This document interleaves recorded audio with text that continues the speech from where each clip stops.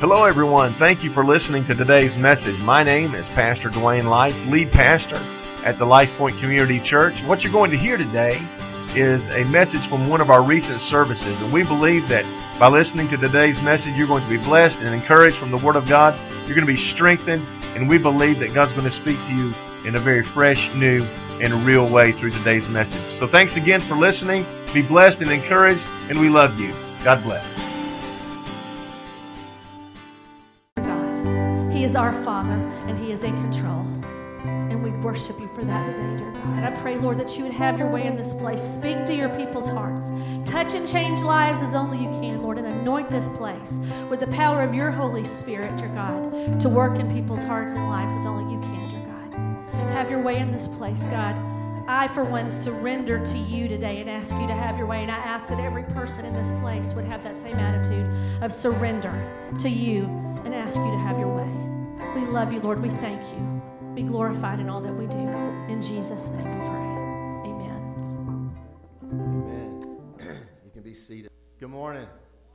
I'm so glad y'all are here.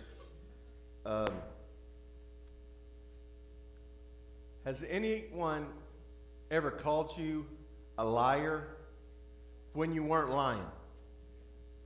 How'd that feel? You hate that, right?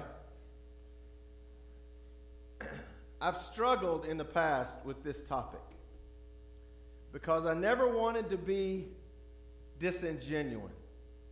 I want to be a pastor who is the same up here as I am out there, and I never want anyone to question my motives. That's never more true than when I talk about tithes and offerings. Because frankly, there's been a lot of untruth told about what tithes and offerings are all about. And there is a distrust among people when a pastor stands up and starts talking about money. And so I usually start these messages with a cute little story, make you laugh, make you giggle. I'm not doing that today because I don't know that I'm going to talk to you about anything as serious as I'm going to talk about today. Now you say, Dwayne, money really doesn't have anything to do with the gospel. I'm going to tell you that you're wrong. I'm going to unapologetically tell you that you're wrong. And, Jesus talked about money as much as he talked about anything else. And here's why. For some reason, money or generosity is the last stronghold in many people's lives. We'll let God control us when it comes to addictions or behavior or others, different kinds of sin. But we push back here. And so what I'm going to tell you at the onset of this message is I believe everything that I'm going to tell you today to be 100% true. Not because I just read it in a book. Listen, not just because I read it in the Bible, but because it's worked for me and my family. And so, if you push back on anything I say today, it doesn't hurt my feelings. If you push back on anything I say today and you want to question me, and you want to call me and say, Dwayne, I really don't believe what you said about 770-846-8311. I'll be happy to have a conversation with you. That being said, here's what I'm going to ask you to do today. I'm going to ask you to put aside some preconceived notions. And I'm not going to start this message by beating you up. I'm going to start this message by thanking you. Because in our church, there are a lot of generous people. People who allow us to do as a church what, frankly, we shouldn't be able to do. I had one of the members of our leadership team called me back before the first of the year and said, Dwayne, I think we need to be more generous as a church. By the way, that's the kind of leaders you want. You don't want those leaders that are going to call and say, we need to be more stingy. Hey, I've been in that elder board meeting, by the way. That's not what you want. And so we made a decision as a leadership team to start sending some money every month, a percentage of our income every month, to an organization that planted 700 churches. 700 Spirit-filled churches last year. And so listen to me. Every dollar you put into that offering bag or that you donate online goes to help plant life-giving, Spirit-filled churches all across this world. That's a good thing, y'all. So what I'm going to tell you today is what I've learned as a man and what we're learning as a church. These principles that I'm going to talk to you about work. All right? Last week I said what you believe about money determines what you do with money. What I'm going to tell you today really is going to put an exclamation mark on that. And see, because I've already said the word tithes and offerings, some of you are going to push back at that, and I get it. I did too for a long time. I got to be careful. I got this. Anybody dealing with pollen? So I've got this volume level that I can go to without coughing, and I've already exceeded that. So what you believe about money determines what you do with money. Here's what I want you to know. A message to families and individuals about money, about finances, is critical. It's critical. Depending on the study that you read, family finances are the leading cause for divorce in America. It's at least the top 3 in every study that you read. It's usually in the top 2. You can, guess for yourself what the other one is. But money is one of the leading causes of divorce in America. Interestingly, breakdown in communication is always in the top. What happens when you combine those two? It's a perfect storm. Couples who argue about money once a week have a 30% higher chance of winding up in divorce court. Here's where it gets scary, y'all. 50% of married people confess to having lied to their spouses about money. A survey conducted by creditcards.com revealed that 6 million Americans have hidden financial accounts from their spouses or live-in partners. That's a problem. And what I'm going to tell you is that what we need to do as individuals, single folk, married again folks, I never want to be married again folks,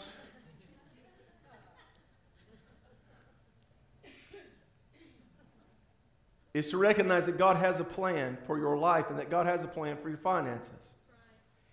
Right. And what I'm going to talk to you about today is that plan. And I don't know how to say it other than just to say it like this. It works, and it works for everybody.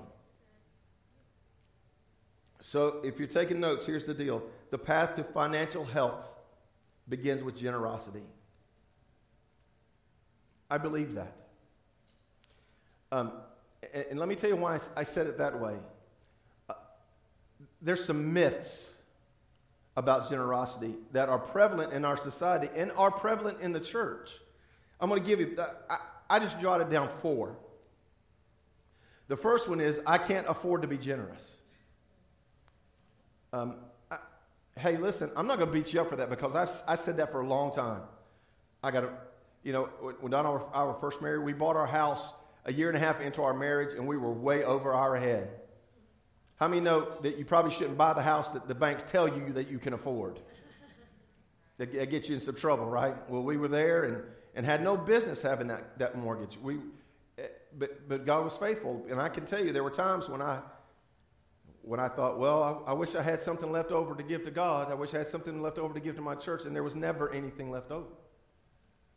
And I bought into that myth that I can't afford to be generous. I'm going to tell you that you can't afford not to be generous. I'm going to tell you that you're among the wealthiest people on the planet. And if we as a nation, as a culture, can't afford to be generous, then nobody can. You and I need to be leading the way in generosity, and we aren't.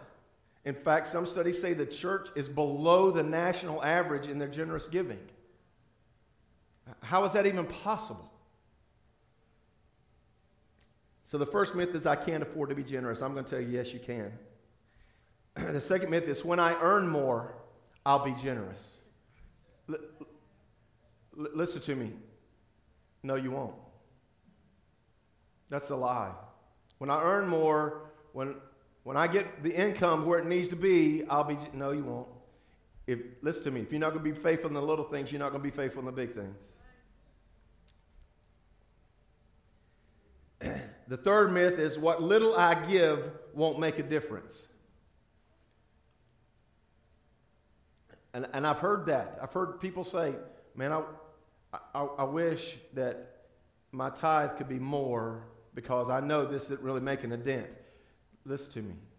There's an old song in the Redback hymnal that says, little is much when God is in it.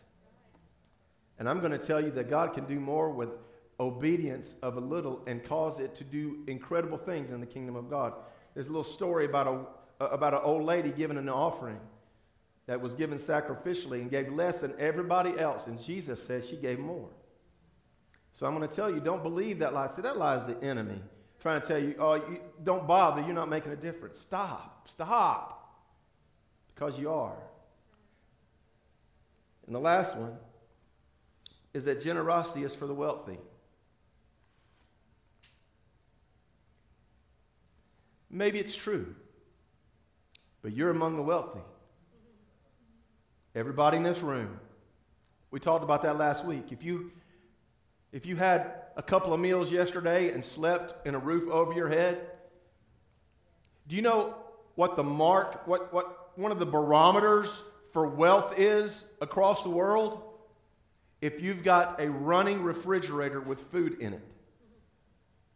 See, if you have a running refrigerator with food in it, you're among the wealthiest people in the world. I'm going to tell you, we simply have no excuse to not be generous in our culture. You know, I don't think anybody does. We especially don't. So I'm going to reiterate this. The path to financial health begins with generosity. It begins with generosity. I don't want you to buy the lie that says, when I get my financial house in order, I'll be more generous. I want you to hear me. For the follower of Christ, it's backwards. It shouldn't work this way, but it does. It shouldn't work so much that, well, the first thing I'm going to do is give away a portion of my income and then everything. It shouldn't work that way, but it does. Aren't you glad that the gospel is full of things that shouldn't work?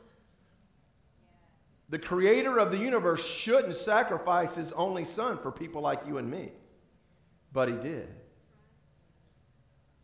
People who have a sordid past like you and me shouldn't walk in freedom and blessing and favor, but we do. Right?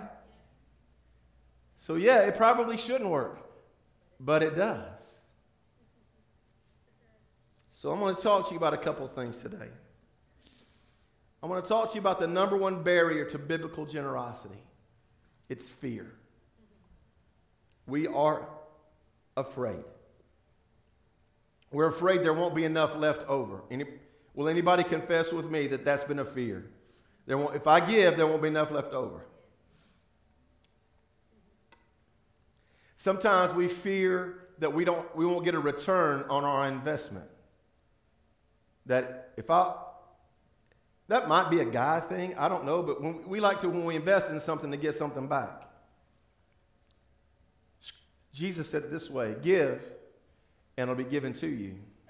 Pressed down, shaken together. In other words, he's going to take, you ever try to fit something into a container, and the only way you could get something else to fit was to shake it?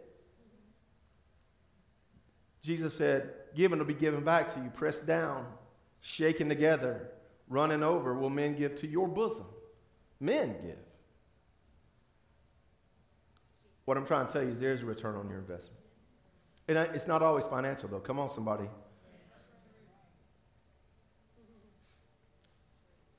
And here's the greatest fear from the body of Christ. The greatest fear. You're afraid that the principles and the scriptures and the promises that God gives us about financial health and stability will work for everybody but you.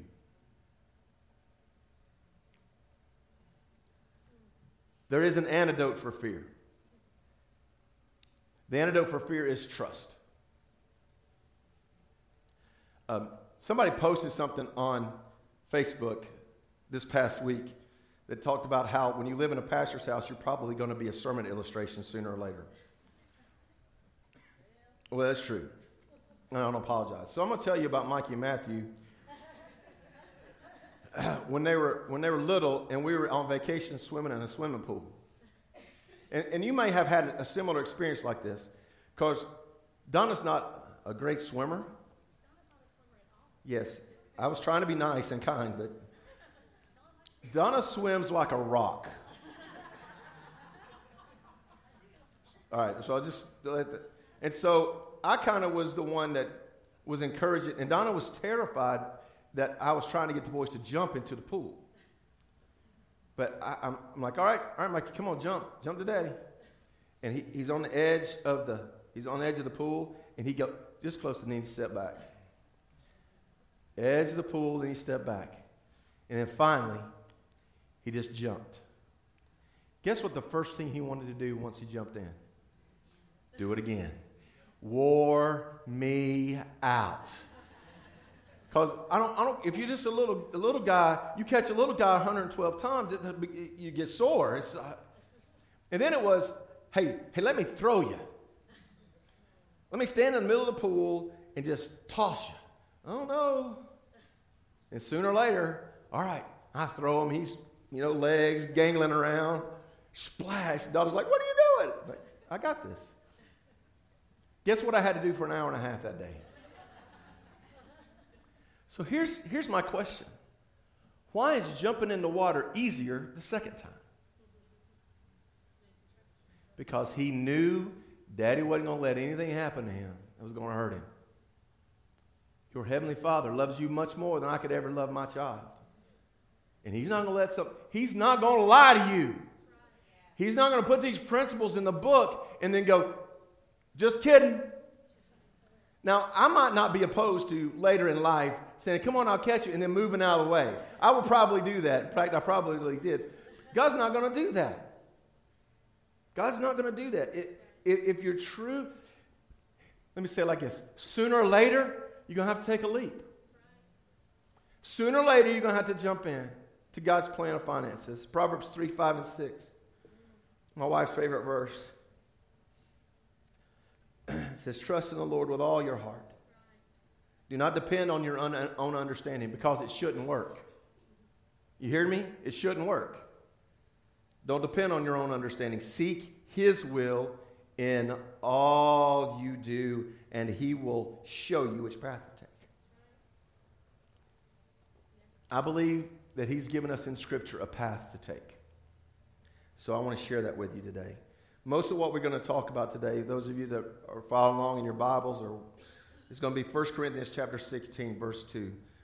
Very, very powerful passage of Scripture that teaches us a lot about God's plan for our finances. Here we go. First thing I want you to understand is God wants you to give first. 1 Corinthians 16:2 says, on the first day of each week. Man, can I tell you that there was a time when I wanted to be generous, but I'd wait to the end. I'd pay all the bills, and then there's just nothing left. Now, you're going to ask me how to make this work on a spreadsheet, and I don't know how. But there was a point that came where we said, all right, we're just going to be faithful, and we're going to start writing our tithe check first. Listen to me. Nothing. My income hadn't changed. Our debt load hadn't changed. Nothing changed. But we started writing our tithe check first, and guess what happened? There was enough. How does that work? I don't know. I'm not a CPA. I'd be the worst one on the planet. What do you say true for? What is that? On the first day of the week. Listen, I think this principle is What are you saying to God when you say, God, I don't know what my future holds. I don't know what the rest of this week looks like. I don't know what, but I'm going to honor you first. It's a big deal.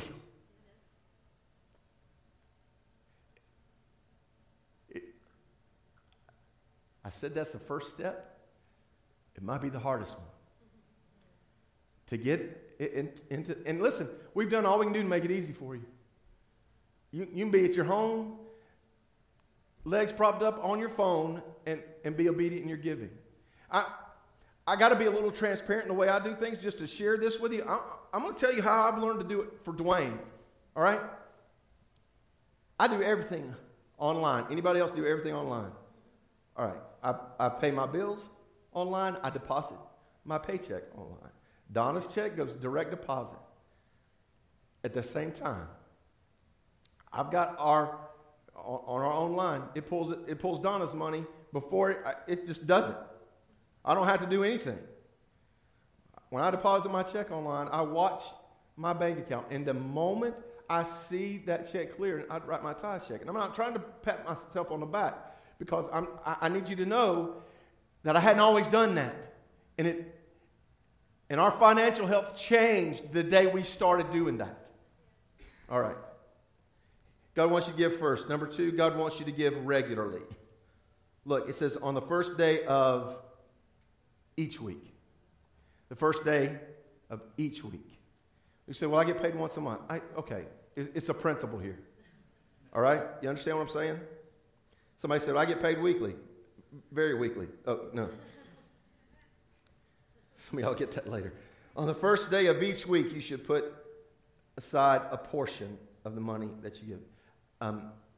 I believe God honors faithfulness, and I believe God honors consistency. I don't know what else to say about that. Number 3, God wants you to give proportionally.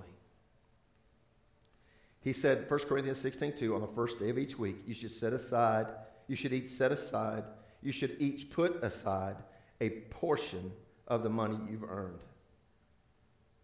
Now, we're going to talk about proportions a little bit later. And that's where a lot of people get scared. I don't understand how I can make that kind of an investment. And here's what I tell people that are new to tithing. Start with a goal.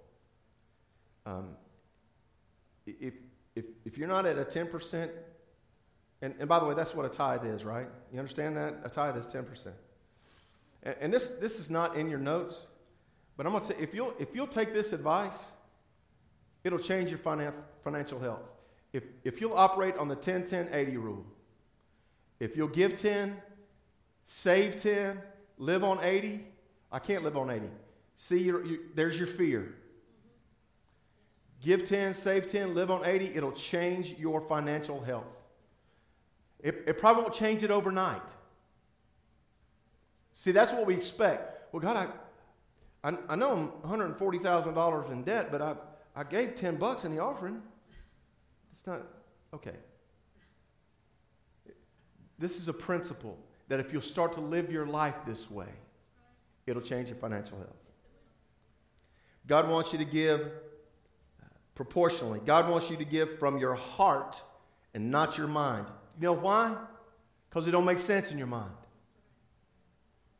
He said, you must each decide in your heart how much to give. You must each decide in your heart how much to give. That's 2 Corinthians 9:7. So God wants you to give from your heart and not your mind.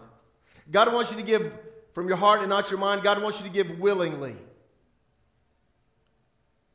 2 Corinthians 9:7 says, you must each decide in your heart how much to give, and don't give reluctantly or in response to pressure. So listen to me. If you feel pressured from Pastor Dwayne to start something you really don't want to, listen to me, because I mean this from the depths of my being. Keep it.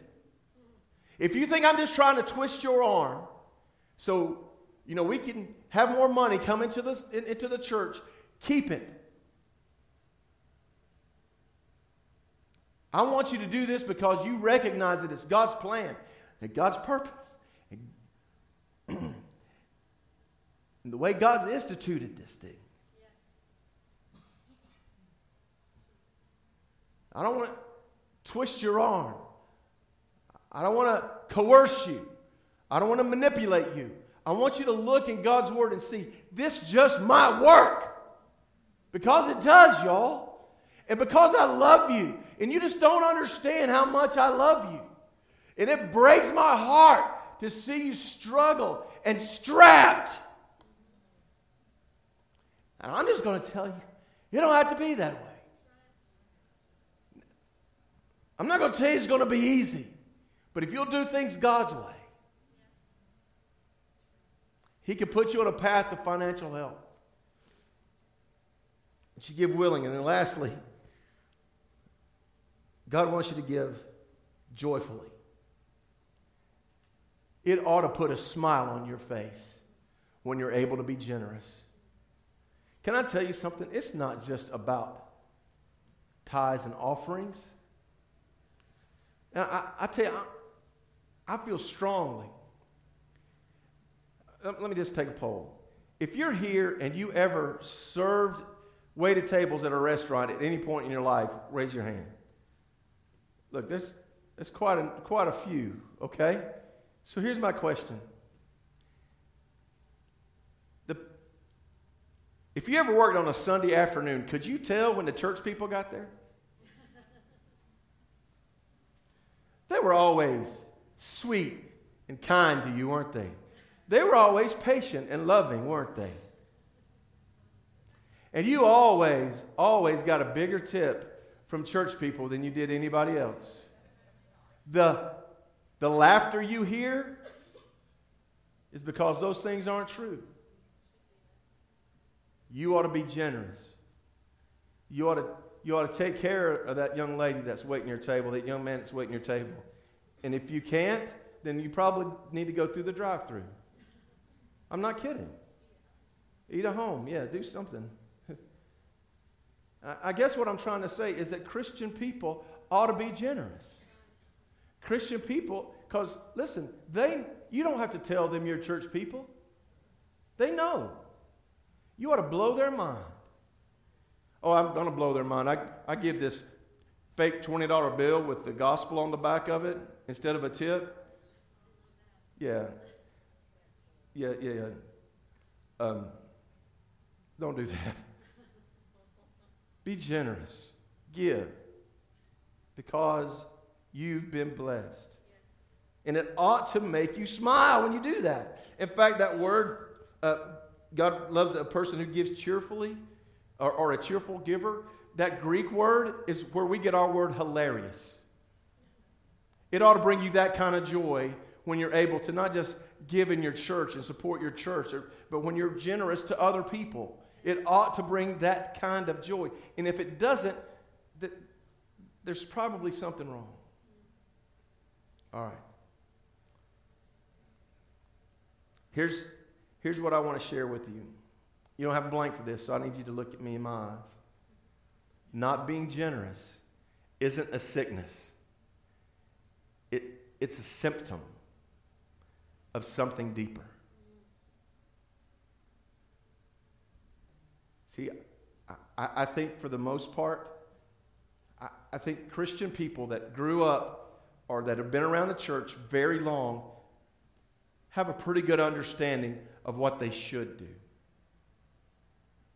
But so many people have a hard time jumping in that pool.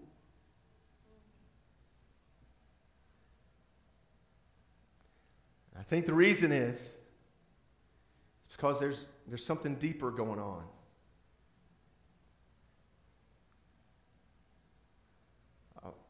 I wonder if part of the problem is we just haven't figured out just how good our amazing Father is. And that He can be trusted. So if that's you and you've put a wall up against your generous giving, your generous living, and I'm going to ask you to search your heart this morning. I'm not saying that from a critical spirit. I'm saying that because I want to see you walk in freedom. I'm saying it because I want to see you walk in financial favor. And listen, I'm not a prosperity gospel preacher. Y'all know that. That's not who I am. I'm just telling you that God's plan works. And it works for everybody.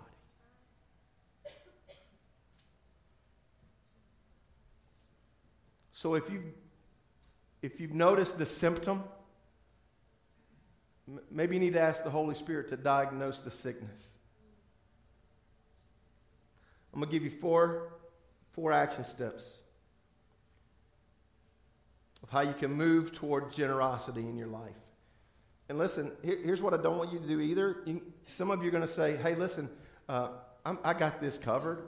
I pay my tithes and I give an offering and blah, blah, blah, blah, blah. So none of this applies to me. Stop that today. Stop that today.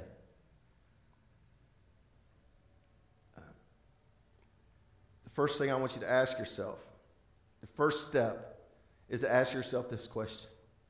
What am I afraid of? If I try to plug into God's plan, what am I afraid of happening?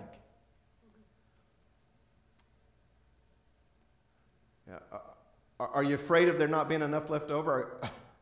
Are you afraid of there not being a return on your investment? I'm going to tell you a story.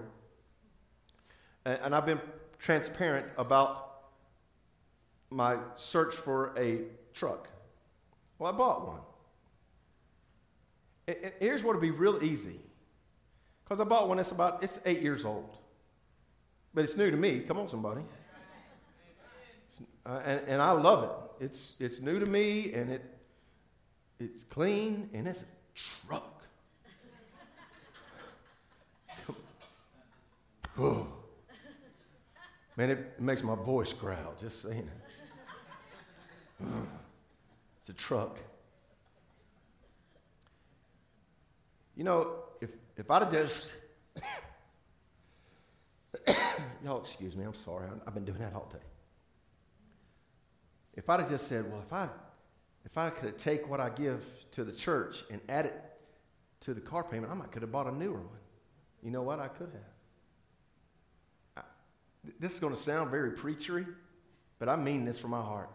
I'd rather have an 8-year-old truck that's blessed than a brand new one that I had to rob God to get.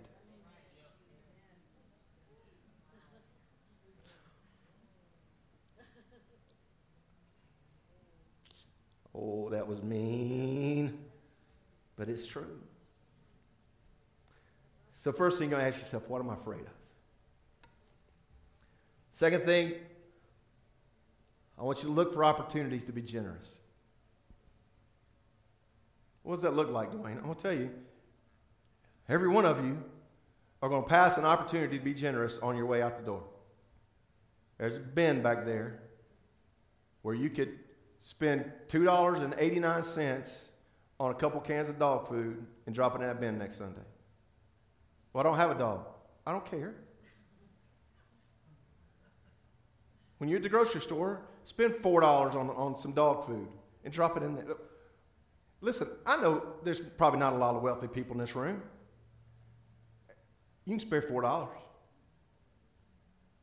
You can look for an opportunity to be generous. And what's just $4 to you may keep somebody else from deciding whether to buy groceries or dog food. Don't look for an opportunity to stiff your waitress because your sweet tea got dry. You don't know that she's not going home she's a single mom to 2 kids. You don't know what she's going home to. And you don't have the right. See, I'm on cold medicine, so it makes me mean. You don't have the right to say, you don't know what she's going home to. It's really not your business. I know, I get it. I told y'all my story of being mean to the dude at the Mexican restaurant last Friday night, and I have worn it I had to repent. I had to repent. God forgive me for being a jerk when it wasn't his fault. Which leads me to my next action step. Check your attitude. Well, I'm going to write this offering check because I don't want to go to hell. Come on, y'all. I'm going to write this offering check because I know I'm supposed to. Man, something's wrong. I want you to jump into this with the same joy that a child who's realized he can jump in that pool and his daddy catch him. Because it's that kind of freedom. It's that kind of joy. And I want that for you. The other thing I want you to do is I want you to change your default when we talk about our attitude. You know what our default is? How many of you never carry cash? I was getting ready to walk up here to preach, and I had to borrow this dollar bill. You know what? And I asked him, I said, make sure you just give me $1 because I probably won't give it back. No, I will. I promise. I promise I'll try. Here's our default is we want to say, okay, well, this is mine. And I'm going to hang on to it all I can. And while you're right, nothing's going to get out of that. But guess what? Ain't nothing getting in. You know what our default ought to be?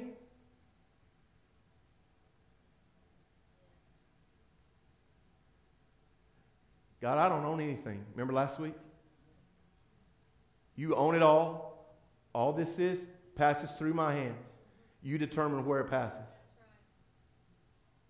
I promise you. Now listen, God doesn't want you to not pay your bills. Well, if I give him what, I'm going to be able to pay my mortgage. God, that's not what God wants for you. Change the default. Approach your world with an open hand. God, make me generous.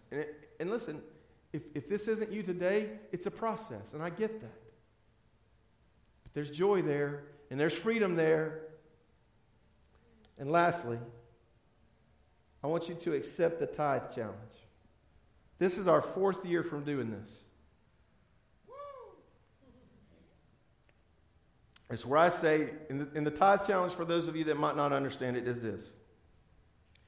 And here's where I put our money where my mouth is. Because here's how firmly I believe in this. If for 90 days you'll offer a biblical tithe for 90 days, if at the end of 90 days you can look at me with conviction and say, I wasn't blessed because of it, I'll give you your money back. We've been doing this. This is now the 4th year. Ask me how many times we've had to write a check. You know why? Because it works. It works for everybody.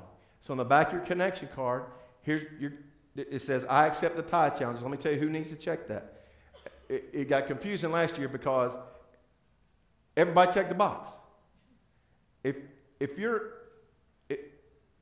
currently a biblical tither, and that means 10% of your income goes to the church, don't check the box. If you aren't and you're committing for the next 90 days, then I want you to check it.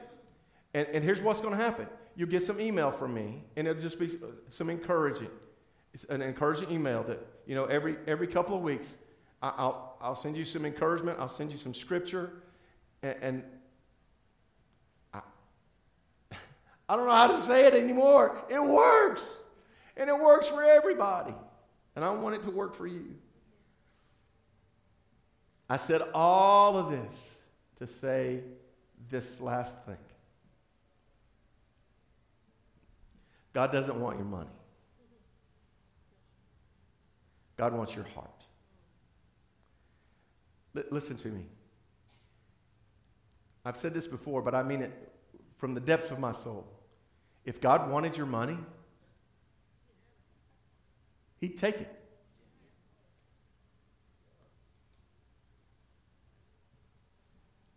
God's not interested in your coin. He's interested in your heart. And listen, and I don't know why it is, but maybe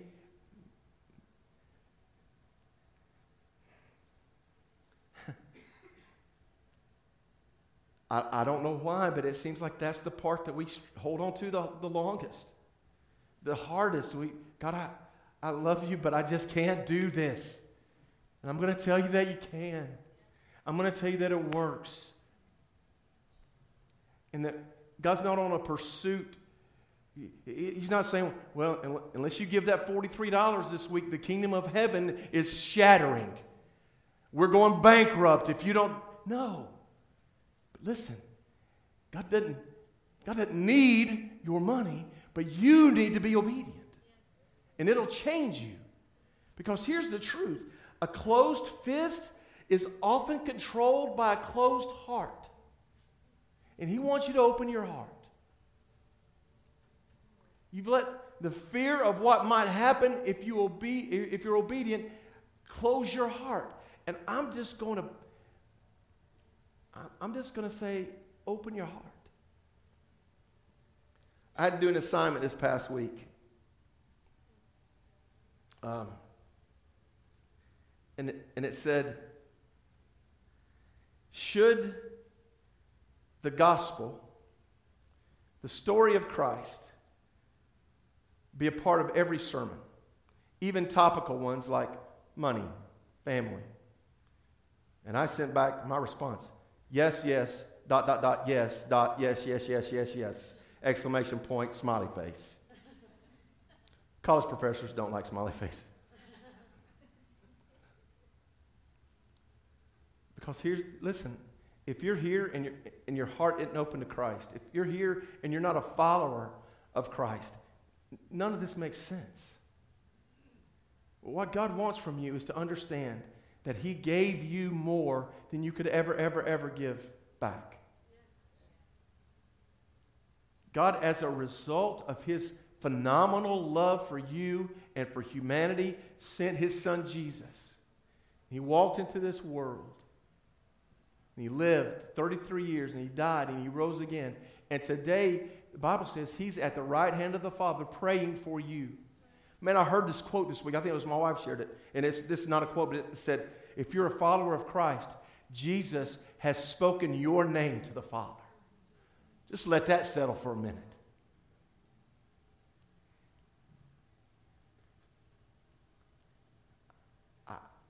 I want you to hear that the reason God's put these provisions and principles in Scripture isn't for Him. It's for you. Because He wants you to have an abundant life. And listen, what we've done in the church world is we've taken that word abundant and we made it mean money and cars and stuff. And it's so much more than that. I want you to have an abundant life. Not just that you got enough money to go out to eat on Sunday afternoon. I want you to have an abundant life where you lay your head on your pillow and you know that your life has been redeemed by the cross of Christ. So Don's going to come and play the piano and we're going to pray. I want you to know I prayed for this message because I want you to see that it's not just a money thing. It's a surrender thing. And if there's parts of your life today, oh, by the way, we can stop talking about money today and fill in whatever blank you want to fill in. If there's parts of your life that are unsurrendered, it could be money, could be your future, could be your family, could be your career, could be your addiction, could be your anger, your resentment from something that happened a long time ago that you've got no control over. Be so much more than just money. But if there's something in your heart that's unsurrendered, that you're hanging on to with a closed fist, I'm going to pray that you open your heart today. And whatever it is that you're hanging on to, you just lay at the foot of the cross.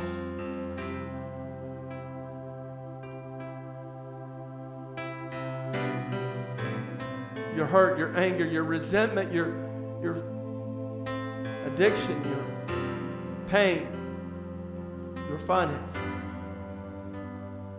And by laying at the foot of the cross, here's what you're saying: God, I trust you with this. And you leave it there.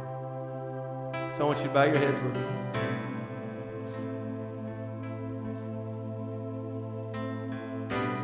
I'm not going to ask you to raise your hand.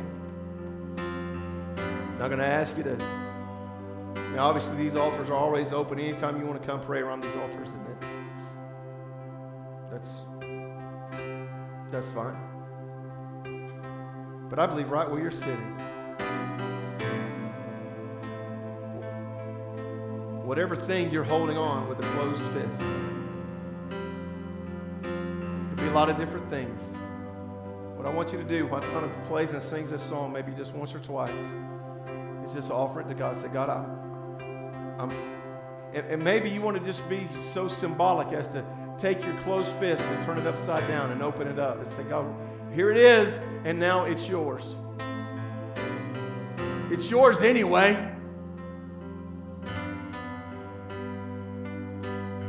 Take my hurt, take my resentment, take my sin. It's yours. I surrender every part of my life, including my finances, because I believe you've got a purpose and a plan. Don't sing while we pray. How great is our God? Sing with me, how great is our God, and all will see how great, oh how great is our God. Oh how great is our God. Sing with me, how great is our God, and all will see how great is our God. Father, in Jesus' name, individually and collectively, we declare that sometimes we hold on to things we shouldn't hold on to. And so today, God, we open our hand and say, God, we surrender. We surrender our hurt, our pain, our addiction, our sin. It's yours. Take it. Do with it what you will.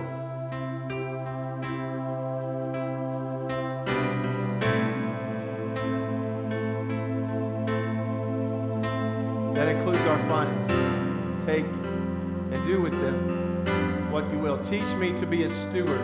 Teach me to be responsible as to how you would have me handle those resources that you bless me with. And God, I pray for families right now that are deciding, individuals right now that are deciding to accept this challenge. God, I pray that you would help them to understand that you are trustworthy, that I can jump in this pool because I know my Father's not going to let me drown. I can jump in this pool and I can be joyful and willing to follow God's plan for my life, my finances, my family. In Jesus' name. Everybody said, amen. Here's what I want you to do before Donna comes and receive the offering. On the back of that connection card, if you want to accept that challenge, just check that box. By checking that box, you say, okay, when I'm jumping in, I'm going to do this for 90 days. Maybe you're a regular giver, but you're not at that tithe place, but you're saying, okay, I'm going to do this for 90 days, believing that God's going to be faithful, and He will. Donna's going to come.